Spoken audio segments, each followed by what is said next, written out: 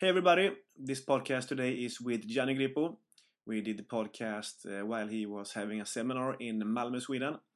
It was a great opportunity to have a little moment and talk with him. We did the podcast for the first time in real life. You should do it through Skype. So there's a little bit of background noise since we had the podcast in the hotel lobby. But I hope you would like the podcast anyways. The podcast is sponsored by Top Rank Equipment, the company that has most MMA equipment and of course Jiu-Jitsu equipment. Check out Top Rank Equipment on Facebook. And a big thanks also to Defense Soap, the soap that keeps you clean and keeps you safe. So check out the Defense Soap on Facebook or their website. If you're looking for any good soaps, check out the Defense Soap. Okay guys, are you ready for the podcast? Let's do it.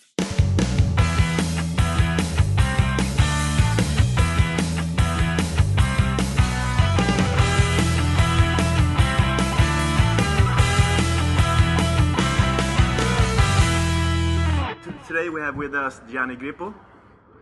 Very welcome to Onthematbjj podcast. Thank you. How are you? Good, how about you? Yeah, I'm doing fine. Good, yeah. We had a great day training yesterday. Yeah, it was fun. It was Yeah? good. I had a good time yesterday. Yeah. So many new techniques. Yeah. From the La Hiva, from the, how do you call it, the sit-up? From the sit-up guard, from the Delta Hiva, Yeah. going into single leg X and X. Yeah. It was fun. And some cool spider guard sweeps with mount transitions and arm bars. Yeah, Really good. nice. And today you told us yesterday that we were going to do some passing. Yeah. Yeah? Passing is actually more of the thing I like to show. Passing, I feel like there's even more cooler variations, to go for. So some of the stuff I like to go for is works well for me. So I think everyone will like it today. Yeah, cool. Yeah. So you're going to do leg dragging today? Some leg drags, but then some other things. I used Cool. to do a ton of leg drags, but now starting to incorporate other things. So I'll show you guys that stuff today. as Awesome. well. For those people that hasn't known you or know about your background, could you tell us a little bit about yourself, when you got started? Well, I started training when I was 10 years old. Yeah. I actually started doing a lot of other things when I was younger. I started doing like karate, kickboxing, Yeah, okay. and boxing and stuff like that when I was a kid. I used to swim on swim teams and stuff like that. But when I joined this boxing club, one guy actually mentioned Renzo Gracie Academy to me, Yeah. and to my dad. And my dad was always adamant about getting me involved in different things. Yeah, okay. So he's like, okay, let's try it out. Let's see Yeah. how it goes. The first time I ever went to Renzo Gracie's in New York City on West 37th Street, I was still 10 years old at the time. Didn't really have any. So when was this? If you were 10 years, with 19? I'm 22 now, so about 12 years ago. Yeah, okay. About 12 years ago. So I went to the academy, and the guy was supposed to take a private lesson, but didn't even show up that day. Okay. So he had a no-show, and it could have been very discouraging for us, Yeah. especially since the place where I was at, every other floor I was there was a drug clinic for guys with Whoa. like almost like rehab centers Yeah, okay. or transvestites, all these crazy messed up And people. the BJJ Academy. And then a BJJ academy right there. Awesome, On the floor. yeah. Yeah, so it was a bit of an eye-opening experience, especially for a 10-year-old. And Yeah, I for think sure. I think my 6-year-old brother was with me as well. So Okay. we could have easily never come back. Yeah. But the best thing about my dad was that he was very, he was like, okay, if it doesn't work, we're going to try it again. So Yeah. we went back the next day. And thankfully, my first instructor, Magno Gama, he showed Yeah. up for my first private lesson that day. And didn't stop since. Yeah. I trained at Renzo's for 10 years. Yeah. And then, times change, people change, Yeah. things happen. Yeah. And I moved to Marcelo Garcia's Yeah. in New York City as well. I've been training with him for about a year and a half now. Yeah. And in January, I got my black belt under him. Yeah. And the whole experience, starting from Renzo's to now, has been, I can't ask for anything better. I wouldn't change a thing. So you left the Hensos when you were purple belt, or? I was a brown belt at the time. Brown belt, okay, Brown belt. okay. I was about a year and a half into my brown belt, so Okay. I was there for a while. So it was definitely a big change. It took me a while to get used to. Yeah. But I'm very happy with where I'm at Marcelo's. Yeah. I have a lot of good friends there, a lot of good training partners, and a lot of guys that support me. So it's been good. Were there any hard feelings switching academies? Yeah, it was hard feelings. There were some issues. I thought I took it the right way, or I thought I approached it the right way. I never said anything bad, but probably the problem was that I didn't say enough. I didn't Okay. give enough people explanation for why I left, so people felt like I kind of left them in the dark. Yeah. And I kind of understand, but unfortunately, there's some guys that are taking it a little too hard. Yeah. I don't believe in that completely. But what are you gonna do, right? Yeah. And It is what it is. it is what it is. Yeah. Exactly. Yeah. Yeah. So if you take us with you through the first couple of years, how was your training? Well, at Henzo's, when I first started, there was no adults at all. Only kids. Okay. No, hold on. Backtrack. Yeah, okay. There was no kids at all. There was only adults. Oh, okay. Yeah, and you were just training with the adults. Yeah, I didn't even get a chance to train with the adults because like I was too young at the time, too young to take the regular classes. Okay. So I stuck with taking private lessons with Magno Gamma for literally 3 years. Whoa. And this is where my parents showed their dedication. They would they paid for private lessons like 4 times a week, you know. And I would train once in New Jersey at a place, but New York was the best place to be at Henzo Gracie's. So I took private lessons with Magno Gamma for 3 years, you know, 4 times a week, you know, and then taking classes in Jersey as well. You know, my parents would drive me all over the place, so it showed how dedicated they were. Yeah. But Magno really helped me out a lot. There weren't any other academies around that you can train with? You know, there was, but I really thought Henzo's was the best. Yeah, my dad thought it was. You know, I was surrounded by Henzo, who was there regularly. You know, Magno was a really good instructor for me. He really took me under his wing. He taught me everything he knew. But still, he was a grown-up, so you didn't like train with your own size people? Yeah, that was a problem. I remember when I would compete, I would feel the difference. I wasn't used to rolling with kids my own size, and I would only be rolling with Magno, who's about like 22 years old and about like 160 pounds. Yeah. But he actually did a very good job at mimicking like how a kid would be. He was very good at going down to my level and you know, kind of just not messing around with me, not playing with me like I was a child, taking me seriously, but also knowing when to give me space and stuff like that. So when did you kind of realize that you want to do this like full time? It took me about 2 years. Really? Yeah, it took me about, well, I mean, 10 years old, who's really gonna be like, so you're 12, I'm going to do this for the rest of my life. But when I was 12 years old, yes, I did feel like that. It took me a little while to get into it completely. I took it more as a hobby, but the first time I went down to Brazil with my mom, in 2004, we were there for the Mundials, and we saw Roger and Jacare fight in the absolute final. And I remember how crazy the building was that day. How, you know, when Roger caught that armbar on Jacare, the crowd was just going nuts. I remember that whole tournament, just how passionate the fans were, how great the athletes who competed, how technical their level was. I remember meeting so many guys, taking so many pictures. Most of them I didn't even know. I didn't even know who Marcelo Garcia was at that time. Really? Okay. But just watching them and seeing how it is, I knew I wanted to be in that situation someday. So I knew I wanted to do that for the rest of my life at that point, and didn't stop since. You know, ever since then, it's been like everything. So that's kind of like a big day for you. Yeah, it was a big day. Yeah. It was a big day. I remember I talked to my dad on the phone after. And I'm sure the phone bill was just ridiculous after that, because I kept telling him about like how great that tournament was. He was like, "Okay, Gianni, I think we better get off the phone." You know, but I'm like, but I gotta tell you about it, you know. So it was really a great experience, and ever since then I've wanted to be able to compete at the Worlds at black belt and stuff like that, and compete at the Worlds in general. You know. So how was it for you coming to the Worlds as a black belt? Like perhaps fulfilling your dream? Kind of, yes. Yeah. The fulfilling the dream is to be where Jacare and Roger were at the very end. Okay, yeah. And unfortunately, we didn't get there this year, but it was a partial dream fulfilled to be competing at the Worlds as a black belt for the first time. I started competing at the Worlds as a blue belt juvenile. Yeah. So to go up through all the ranks, have my ups and downs at the Worlds, but then and now ultimately at black belt now and here for who knows how long. Yeah. You know, it's pretty cool. Yeah, I can see that. Do you have any? We talked about yesterday. I think someone asked a question after the class about plateaus. Mm-hmm. Do you feel yourself going like through like stairs where you get stuck in some kind of level, or where you find your motivation kind of like gets a little bit less? A little bit sometimes, yes. That's always going to happen. You're always going to have peaks and valleys. You know, it's going to go up and down. It's always going to go up and down at times, but that's how it is. Nothing is ever going to be perfect going uphill because, you know, it's just over a 12-year period of training. That's just how it's going to be. So what is it that motivates you, like, on a daily basis to keeps you going through 3 times a day, even when you're tired and sore? Yeah. Just that ultimate goal, going back to seeing, you know, Roger Jacare and seeing guys winning worlds at black belt. I get jealous of them when I see them. You do? You know, I want to be there. Yeah, I want to be there really bad. Yeah. I don't want to just be a black belt who's been there, but kind of was just the run of the mill. You know, kind of. I don't want to be a what do they call it? A gatekeeper. Yeah. Okay. I want to be there at the top, and I feel like I'm getting close, but I still got a lot of work to do. Yeah. Have you always been that way, like so focused and goal oriented? It goes back to my dad. Yeah, okay.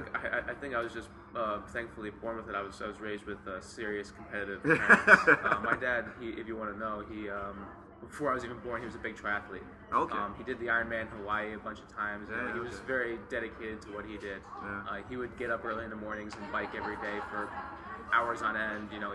He would put his work in. So he kind of passed that over to me, and I've always been the same way. Yeah. I feel like if I got to do something, I got to do it 100%. Yeah.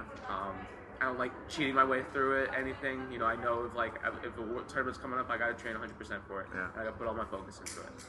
So I've always grown up as a serious goal setter and even at 10 years, 12 years old. Oh yeah, no, like I used to take everything that I did seriously, even when I would play checkers with my dad. He would always beat me, but I would like be so adamant about trying to win. Yeah, okay. So it goes back to a very young age. Yeah. But if you, like growing up in New York, there must have been tons of other things that kind of like distracting you, or perhaps things you wanted to do, because there's absolutely everything you can do in New York. Were there any temptations like drawing you away from training? I guess the thing is, it was good. I grew up in New Jersey, actually. Yeah, okay. The state, right? It was just a little quieter. Yeah, okay. But anyways, I still went to school. I still lived a normal kid's life for the most part. Yeah. But I was always just really serious about the sport, Yeah. and I never really spent any time around friends. I mean, I started training when I was like in 5th grade, elementary school, and that's all I did. I would leave school. I would go right. My dad would drive me to the gym right after. You know? Okay. And that was how it was. I didn't make too many friends in high school or now in college, but I got jiu-jitsu, and those are all my friends I have there. You see, we're at now. Now you're in Sweden. You're going around having seminars. You're meeting new people everywhere. See, when I come back to school next semester, people are gonna say, "Oh, where did you go?" Yeah. Some of my friends will be like, "I went to the Jersey Shore. I went here. I went there. I went to Connecticut, which is a state over to New York. Yeah. I can say I went across the Atlantic, and I can also tell people like during last semester I was in Brazil, I was in Portugal, I was in Ecuador, Costa Rica. I was all over the U.S. All just because of jiu-jitsu. So Abu Dhabi. So you think you live in the jiu-jitsu lifestyle? Yeah, now I think I am. Now I think I am. Luckily, my name's gotten out there enough, so people want me to come and teach seminars and stuff like that. I've qualified to compete in tournaments. Like I got invited to go to Copa-Poggio. Yeah. So I'm definitely getting the chance to live the jiu-jitsu lifestyle now. Cool. And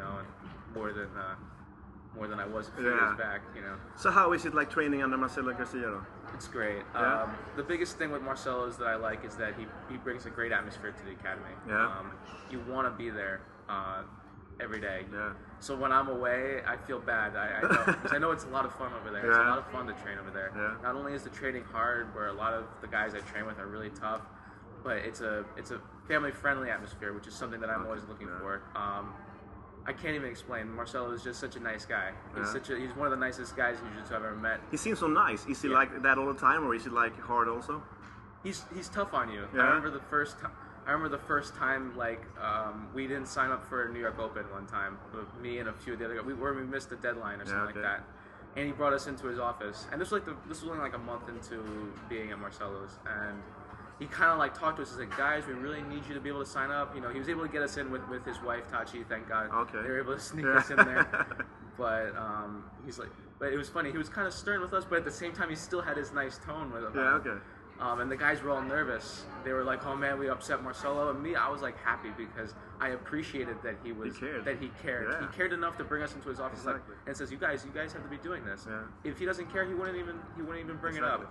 I'd rather have him get upset with us for messing up than not caring and just letting it be. So he's almost like a father figure, I believe, and that's something that I really appreciate.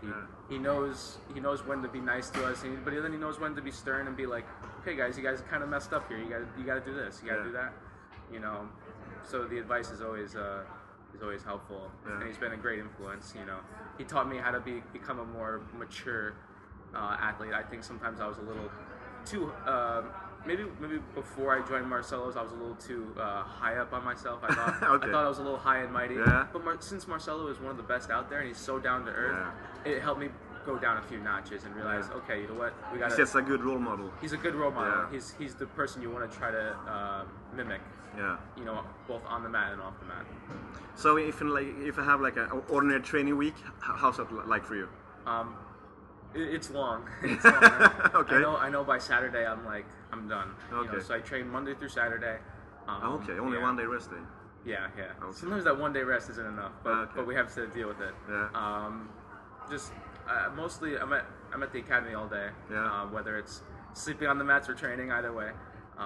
I don't like to leave. I have this anxiety about like leaving the mat. I even wear my gi pants like while I'm walking around the city. Really? In case I go somewhere. I feel like I'm gonna be late for something. Really? You Because know, I was left when I saw you coming in here with the pants on. But then we have a seminar later on. So. Yeah, because I want to be on time. Yeah. Okay. That's it. And I feel like I take too long changing. But anyways, like I get up around in New Jersey. I drill. I mean, excuse me. I do strength conditioning on Monday, Wednesday, Friday. Okay. At 7:30 a.m. in the morning. And like then, regular weightlifting or? Yeah, regular weightlifting, nothing crazy, Yeah. just to maintain strength. Yeah. You know, I do that 3 times a week, upper body twice a week, lower body once. Okay. From about 7:30 to 9, Yeah. and then I'll take a train into New York, which is about like 35-40 minutes. Yeah. Then I have my first drilling session of the day at 11:30 from 11:30 to 12:30. Marcelo has a class from 12:30 to 1:30. Okay. Train extra rounds from 1:30 to 2. And then I'll drill for an extra 45 minutes from 2 to 2:45-ish. So That's quite a lot. yeah, so the first session, which is like a compiled almost 3.5 hours Yeah. there, and then that's it for the first long session of the day. Come back at night, I'll drill from 6 to 7, and then train from 7 to 8:30. So you train like 6 hours a day? I try to. I like to have a number in my head of like how many hours I like to do a day. I kind of base it off what I've heard, you know, top competitors, top black belts, how much they train a day. So many hours a week do you come up to? If all sessions go according to plan during the week, probably about like this. That I do that same routine every day. So 6 hours a day almost. So 6 hours a day. If you add that up, about 5 hours each day. It's about like 30 hours. I try to spend. Well, it's like a work week.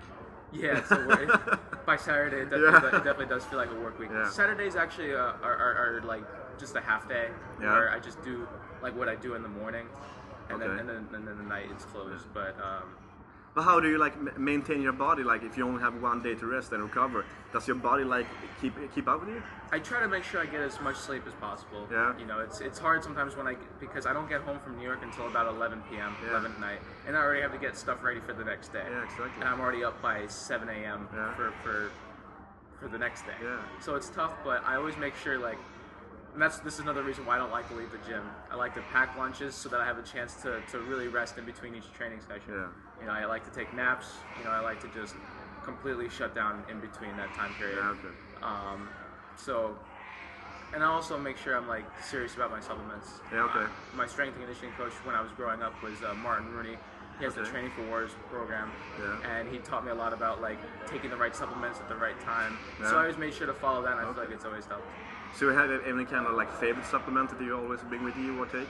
No, I mean I've switched to different ones just to see how they work. But as long as I'm kind of sticking with the routine, it's always it's always helpful. Yeah. Somebody's upset around here. Yeah. There were a YouTube video when you got your black belt. Yeah. That went kind of viral. Yeah. Could you talk a little bit about that? It's funny. I went to Europeans, and I remember this was like 10 days after. Yeah. And I had so many people come up to me about it, and they're like, Gianni, I watched your video of you getting your black belt. I cried too. It was emotional. I cried with you. Yeah. Yeah. That was great. I kind of had a little expectation. Yeah. I was kind of hoping. I know. Yeah. Man, that's a crier. Yeah. That's a crier. I try to edit that out later. Yeah, it's all good. Yeah. Okay. Yeah. Well. Just keep going. Yeah. Well, like, I kind of had a little bit of expectation, but I wasn't sure what to expect. Yeah. And then Marcelo called me up, and I see he has like this 4-stripe brown belt. I'm like, first of all, I'm thinking like, man, don't give me that brown belt. I like the belt I have. Yeah, okay. It's already well broken in. Yeah. I've competed. I won the worlds in it. I want to keep that belt. Yeah. And then he asked me to face the crowd. I'm like, okay, what's going on? And then he pulls out the black belt, and everybody starts going nuts. Yeah. And that was just everything kind of hit me at once. Yeah. You know, starting when I was 10 years old, going through all the kid ranks. That's perhaps where I heard the story before, when you talked about your father. Yeah. In your speech when he got the belt. Yeah, I talked about him then. He was. My parents were obviously the first people I have to mention about that because and they even bragged like this is they even kind of like chided at me like this is kind of our black belt too because we had to go through a lot to help you get here, and they did. It's absolutely true. They're black belt world champion parents. You know? Exactly. They definitely helped me out a lot. So I had definitely had to give them a good mention during the speech there. Yeah. But like I said, when I was getting it, it was just like everything was hitting me. Everything we went through. You know, all the kids' ranks, all the up and downs, all the you know long drive homes after maybe a tough competition with my parents. You know, all the good moments, just everything kind of was all in that moment there, and it was a great experience and definitely very fulfilling. You know, would like what you have imagined? Even better. Yeah. Even better. I was never sure what to expect, but just the way Marcelo did it as well. And also what made me feel very at home and very, and I knew I made the right decision being at Marcelo's was how everyone was so excited for me that night. Yeah, that's awesome. Yeah, everyone went nuts afterwards, and I couldn't have asked for anything better. That's probably what made me most emotional, just seeing the reaction of Were your parents there, or did you have to call them later on? Unfortunately, my parents weren't there. They're hard workers, you know, and they're always working, you know, trying to help me still be able to get to certain places. You know, so they were at work that night. I was a little sad. I was like, guys, you want to try to come? But they were actually kind of funny. They were nervous about coming because like they didn't want to show up so that Marcelo would think, oh, Gianni expects to get his black belt or something like that. They're like, no, we'll just stay away. Just call us if it happens. You know, and luckily it happened. And then, so what did they say when you called them up then? They were like, it's about time. No, I'm kidding. No, they were really excited. They were really thrilled. They knew it meant a lot to me, and it meant a lot to them as well. I told them first of all, like, this is your black belt as well. You guys helped me get here big time. So it was big. It was a big accomplishment, I guess, for all of us. Yeah. So how was World this year? Worlds was an interesting experience. Yeah. It was really cool to be able to compete there for the first time, but now I have in my head competing there the first time isn't what matters to me. Winning the first time is what matters to me. Yeah. That's always what it's been. It's one thing to compete at Worlds, but a lot of people just want to compete at Worlds. You know, I don't want to just compete at Worlds. I had a good first day. I won my first 2 matches against 2 solid guys. I was very happy with that. One guy I've fought a few times, Simone from Italy, Simone Franceschini. Okay. And he's always tough. It was a good match. But then I made it to the quarterfinals the next day with Rafa Mendes. And it did not work out. How many times have you fought now? I've fought him 3 times this year. 3 times, yeah. And it was a crazy. It's crazy because from purple belt up, like he was like my idol coming up. And I admit, even the first time I fought him at Europeans, I had got my black belt literally a week before. I kind of did everything last minute to go, and then all of a sudden my 3rd fight at black belt is with Rafa Mendes. I know you can't look up to anyone while you're fighting, but at that point, I kind of was. I was like, whoa, you know, if I'm fighting someone that I idolize and I tried to mimic my game after. But at the Worlds, it wasn't like that. I knew I'm like, okay, we're opponents now. We're equal level. I have to see eye to eye. And I know I can't. There's no more idols when you're at black belt. They're all just respectable opponents. How does that work with you, like mentally? You know this guy is so good, and if you have a good bracket and you proceed, you always kind of face him at the end. How does that work with you? How do you like prepare mentally for that? I prepare mentally, and now I'm really starting to work on it more because I think a little while back, like I would think too highly of people, maybe not give myself enough credit. So what I'm doing now, I'm really just focusing on myself, focusing on what I'm good at, focusing on my strengths. Focusing on just simply believing in myself and not focusing on what other guys are doing or what they've done before. It's a matter of just you know, like I said, focusing on myself, not concerning myself with the opponent. I believe if I do everything I should do correctly, if I do all my training sessions, if I do all my drilling sessions, if I do strength and conditioning properly, if I eat properly, if I sleep properly, everything will be good. Because I believe I belong at the top, and I've worked hard enough. So, you know, I don't really look at the top guys anymore. I just look at them as other opponents that, yes, are very good, but I can't think of them any higher than I think of myself. You know, or else we're giving them too much credit, and I might as well not even fight. But like in the Worlds now, when you see the brackets, are you like hoping for some opponents, or hoping that you're on the other side of Mendes, or? People can think that, but we go to the Worlds to fight the best guys. You know, and anyways, no matter where you are in the bracket, there's going to be super tough guys. Would you rather like fight him at once, or you would like to have like 2 fights and then have him? Like, does it matter? It doesn't matter. It doesn't matter because eventually, if you want to get to the end, he's probably going to be there anyway. So you're going to have to face him sooner or later. It doesn't matter because coming in second or third, you know, if you were to fight him in the final, is no better than losing in the first round. Yeah. You know, the gold is all that matters at the end. Yeah. If you see the guys on the podium Yeah. at the Worlds, you know, none of them are very happy in second or third. No. So I could have been in that spot and it would have been the same feeling. Were you there to see the Meow brother? He was. I did. He went pretty sad. I was there. You mean when Hoffa fought? Yeah, he went burst out in European. tears when he was so sad. Yeah, Yeah. yeah. I could see how I can understand that. Yeah. For me, unfortunately, I didn't have a great match. I was very disappointed about that. Yeah. But I felt really bad for him because he came so close. Yeah. He came very close. You know, I still had a few steps to go before I got there. I believe I could have been the same way if I lost by those judges' decisions or by that one advantage. Just because, for me, the goal is to win black belt at Worlds, and for them, I know the goal is to win black belt at Worlds, and for them to come so close and look like they had it at some points, just for it not to happen. I felt their pain there. Yeah. You know, I felt really bad. But those guys are so good, so they'll be fine. Yeah. You know, I kind of wanted to say, stop crying. You guys are gonna get there. You guys are gonna get there. Next year. Next year. As long as I'm not in your division. Yeah, exactly. You guys will get there. Stay in that division. Yeah. But when you look back at the Menace fight, have you watched it afterwards on like YouTube or on a computer or anything? So... No. Ah, okay.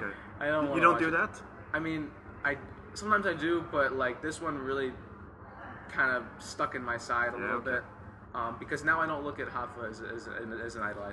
Like I said, some guys might look at him as like an idol, so they'd be like, oh well, I fought Hoffa Mendes. But for me, I'm just upset that I lost. So you don't go back and look what you did wrong, find the mistakes and correct it. You just this bygones is bygones. This one disappointed me so much that it's taking me time before I go back. I will go back to it eventually, but I need to just breathe, or else I'm gonna overanalyze it way too much. Okay.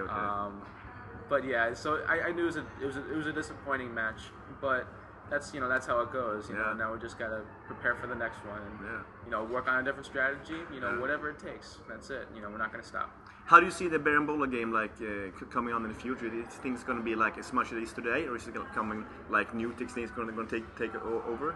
I don't know what's gonna take it over. I think it can. I think other stuff will come in, and I think it already is. I think that like it's hit its peak of dominance, I guess. And now now that everybody knows it, everybody's starting to work on ways to try to defend it. Or ways to like do variations around it. Now you see guys defending it properly.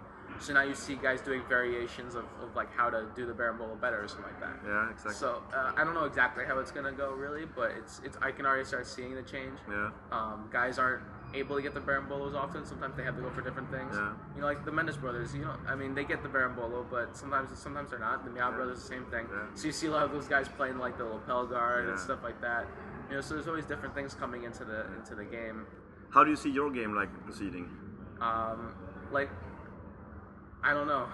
My game's always changing. It's kind of based on what I see in competition, what I see in myself when I compete. I'm always trying to change. I'm always trying to develop. I'm always changing based on like what I see in training.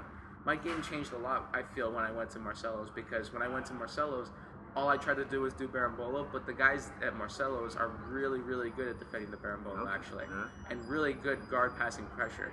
So I had to work more on spider guard at that time, more on lapel to keep them at bay, keep it at a good distance. So they forced me to change my game to not so heavy into the Berambola because they always made it so tough to begin with. And then I had to change it over to other things. Of course, I still go for that, but I feel like because of them and because of their guard passing pressure, my guard has had to become more well-rounded. You know. What's next for you? If you like to take the year till next Worlds. To the next Worlds. I'm just gonna try to compete as much as possible. I want to try to teach as many seminars as possible as well. I like being able to travel around. It's been really nice. But are there any like set tournaments you want to go to? Not necessarily set. I'm starting to plan for next year. The rest of this year is kind of like I kind of have a good idea. I probably have another about like 6 tournaments or something like that this year, I believe. We'll see. Next year, I hope to go to all the major tournaments. I've never been to Brazilian Nationals before. That's one goal I'd really like to. And this year, you also had to qualify for the Worlds, right? I didn't have to qualify this year. But next time. Next time, possibly. So so that's why I want to compete as many IBJJF tournaments as possible.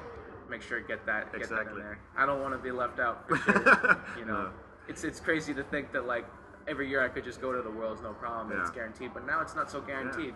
You know, but I think that's good for the sport. I think that's how it should have been a while ago. Do you think it's good for the sport? Like it's going to be like a professional black belt league almost, or you think it's like some people that could have been before won't go now, so that's perhaps going to be like bad for the sport, or you think it's going to get better? No, I think it's good for the sport. I think we need to have a little exclusivity. I believe is the right word. Yeah. I believe it needs to be exclusive. Sometimes you see some black belts in there that maybe don't compete as often, maybe don't take it as seriously, and like, oh, I'm just going to go to Worlds. Yeah. And that doesn't look good. You got to have guys that are, man, they really want to be there. They really, and they have, everyone should have a chance to win in that division. You know, we don't need, you don't want to just have a ton of bracket fillers that take up, and make the tournament take up 5 days. You know, I think it's important to make people have to work to go to the Worlds. Yeah. You can't just be like, okay, my one tournament of the year. Okay. I believe it's good. I believe it shows a more professional aspect, and I think it's putting in the right direction. I think all belts should be qualifiers.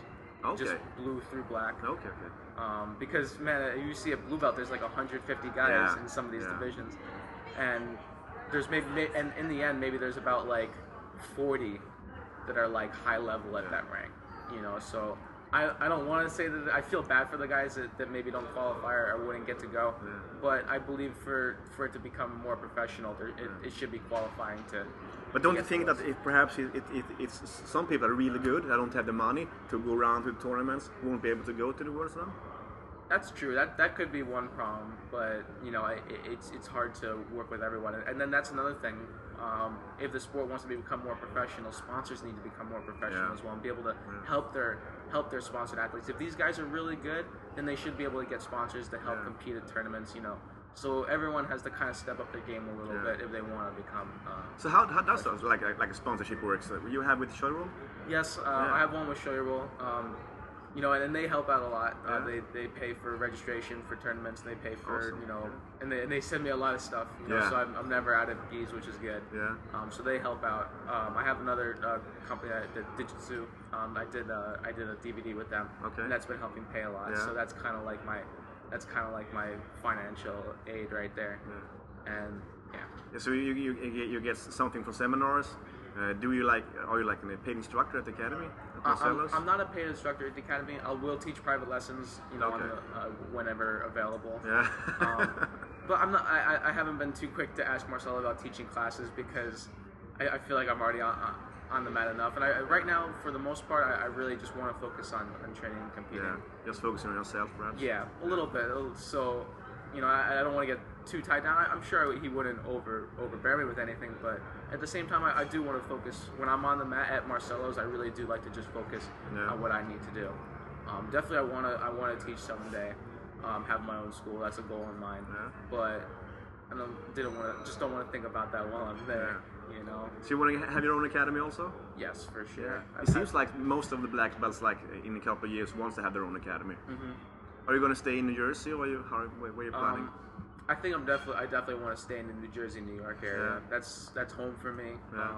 I've always thought about other places, but you know, I just feel most comfortable there. It works well for me. Okay. You know, I've already looked at some places in New Jersey and stuff like that. So we're, you know, already trying to come up with ideas. I'm not sure how far in the future it'll be, but it's just like a plan, a goal to have in mind. Yeah. Like I'm a goal setter in competition. I want to be a goal setter, like trying to open up a school someday and everything. How's the if I call it the BJJ scene in the States? Is it like okay for you to go to train with other academies, or is like strictly you can only train with this academy? Or well, even when I was at Henzo's, even when I wasn't really supposed to, quote unquote, I don't know, I kind of got a little bit of heat for it every once in a while. Yeah. But I would go anyway. Yeah. I'm looking to help improve myself. Yeah. I trained with the Mendes brothers for a little while. I went to places in DC. I trained with Ryan Hall. Yeah. I went to some other schools, not too many, but I did go to some. You still do? I still do. Yeah. I still do. Do I actually? Yeah. I still do. Yeah.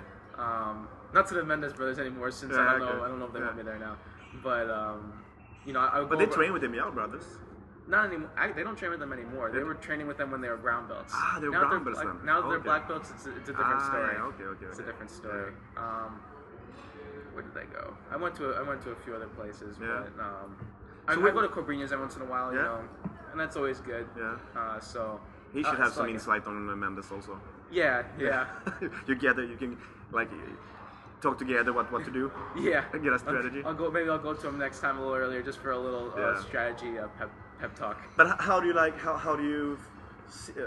Where do you like find like your motivation for finding new techniques? Who do you look up to get inspiration from for your game, or do you like make everything up yourself? Oh no, I don't make up everything myself. I pick things here and there from the best of certain guys. Yeah, okay. And then in the meantime, like when I start drilling what I see they do, then I find something on my own. I'm kind of able to branch off a little bit and try something that's maybe a different variation that works well for myself. And that comes from everybody. Everybody that I work with, you know, I pick things from Marcelo. I pick things from. I've been watching a lot of Leandro Lo now. I really like watching his game, and so does everyone else. It seems like he's a very interesting guy to watch. I still pick up things from the Mendes brothers, of course. I pick up things from Cobrinha, a lot of different guys. I pick up things from anyone that I work with, from my teammates who are purple belts and brown belts, to whoever I feel like is showing something good or doing something well. I'll pick up that and I'll try to use that if I can. It doesn't have to be from high-level guys. It can be from anyone that I feel like is doing something well. Do you think it's any kind of danger, like finding people to get techniques from, rather than developing your own? Because you're always going to be like following them. Yeah. Well, that's why once you get it, once you understand what they're doing, you have to try to go out yourself and figure out more with what they're doing. Yeah. That's like how the Mendes brothers became good, because they saw the Barambolo, or at least I believe. I don't know. I've heard some stories, but let's say they saw the Barambolo, but they refined it into what they have now. I know there was some Barambolos before they really made it big. Yeah. But they're what made it like famous. They're what made it a big time move nowadays. Sometimes it seems like that the world is like. This is what is the newest and coolest things that they're going to do. Because it looks like sometimes when at the Worlds they're presenting the new techniques, almost like Keenan did with the worm guard. He almost like promoted it during the Worlds. Yeah. And he kept it to himself a little bit until then. Yeah. That's good for him. Yeah. That means he's doing something really well. Yeah. But do you think like more people do it like that, where they keep the techniques to themselves and then try to use them at the Worlds, because then nobody has seen it?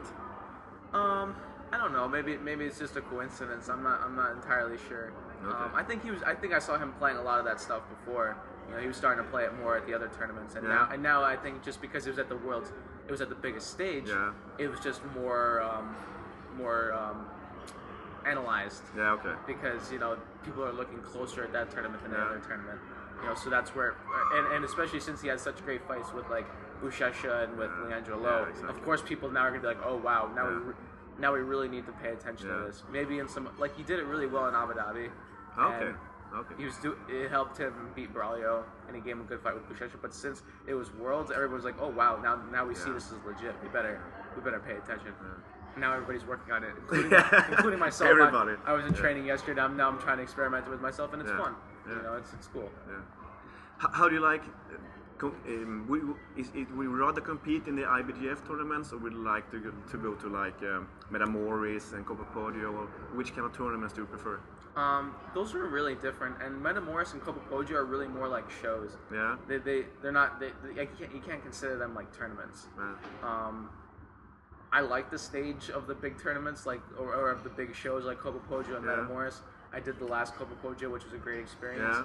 I'd like another chance at it because I felt very out of my element. Okay. I'd love to be able to do it one more time and get kind of comfortable to being in Brazil. Yeah. I hadn't been there in like 10 years, so I'd love another chance at that someday, just so I would know what to expect the next time. Yeah. How do you feel about Metamoris? Metamoris, I like the submission-only idea, but it's tough. It's tough to really make it perfect. Yeah. It's there's the goods and bads with Metamoris. Yeah.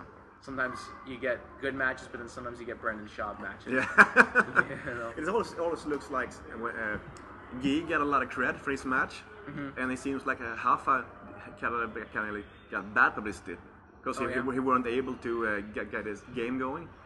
well, that's what's gonna happen, right? Yeah. You know, and maybe I didn't get to see the entire fight, but from what I saw, like Clark was just doing a very good job at defending. Yeah. You know, and sometimes that's just what's gonna happen. Yeah. You know.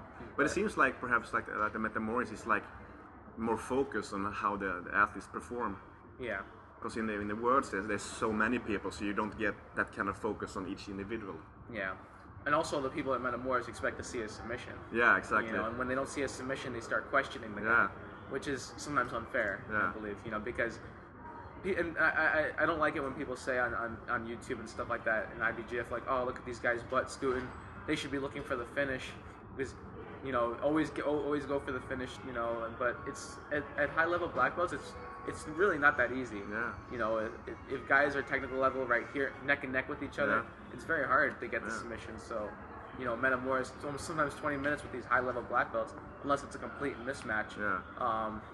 Sometimes it's going to be very hard to get. You know? So what do you think about the new rules that they put up for the worlds? I like them. I don't mind them too much. No. Well, actually, I say I like them, but then at first I was a little annoyed because the rules were going against me a little bit. Yeah. I was in double guard pull in my first match a little bit, and we got stood up twice, I believe. Okay. But then I was like, okay, fine. There were no penalties? Yeah, there were penalties. Yeah, okay, yeah. So then I would just come up on top. Yeah. So sometimes it can take guys out of their comfort zone. Yeah. But I like that it promotes action. Yeah. I do like that. So that's good. Yeah. It's good. Yeah. That's good, I guess. But at the same time, I don't like that they develop new rules to try to change the sport. I think just people evolving with different techniques will help change the sport itself and help change and make it more exciting. What I've noticed is that, like, say in the early 2000s, like when I was at the Worlds in 2004, 2005, maybe it wasn't the most exciting because of how the game was developing, because of the techniques that were going on. There'd be some stalled out matches. Yeah. And then I noticed, like, I'd be at the Worlds in like 2007, 2008, 2009. I noticed like more exciting matches, more faster paced stuff going. Yeah. But then because of that, other techniques start coming in, and then maybe it starts slowing down. And I think and then I think it only speed up. You know, that's just how it goes. You know, with techniques come different strategies, come like stalled out positions a little bit, but then people develop new things to change it up. I don't think they should use rules to change up the sport. I think it'll just happen over time. Like it will evolve by itself almost? Yeah, with how the athletes evolve. Yeah. I think that's how it's gone, all right? That's what I've seen how it's gone. Yeah. I don't want it to become like judo. You know, judo changed its rules a lot, and now it's a, you know. Yeah, like box it in. You can't do almost the stuff that you want to do. You gotta follow that tight rules. Yeah, you don't want to tighten up the rules too much, because then it I don't know, it just limits everyone. Yeah. It limits the potential of what the sport can be. So what do you think about the leg reap new rule? I think that's good, actually. Yeah. I never agreed with like the first reap disqualification automatically. Yeah. I even I would even get some wins by disqualification. I'm like, come on, this isn't really that big of a deal. Let's just give a penalty or something like that and keep fighting. Should it be up to the judge, the referee, to see the position, if the knee is in danger or not? Yeah, I think it's good, but I just don't agree with it being such a quick DQ. Yeah. I think, and I like that they're more like, okay, if it's across the center line, then it's a DQ or something like that. And it's good because a lot of the guys at Marcelo's, they play the single leg X, so sometimes they're in danger of getting that DQ. Yeah, exactly. So I'm glad that they're a little bit more lenient with that now. Because I think guys were getting DQ'd way too fast. Yeah. And I think that's kind of unfair. But sometimes it just accidentally, goes over like exactly. that. And it's not really the athlete's fault. They weren't intending to go over. And the position is not perhaps in danger for the knee at all. You can get your foot over without the pressure on the knee. Yeah, no. Sometimes it's really not even that bad. I remember seeing once a guy was trying to escape from 50-50. Yeah. And he was trying to push out, and they DQ'd him from there. Okay. And I didn't think that was right at all. So I'm glad that they're a bit more lenient with it. They give the guy a bit more space. Yeah.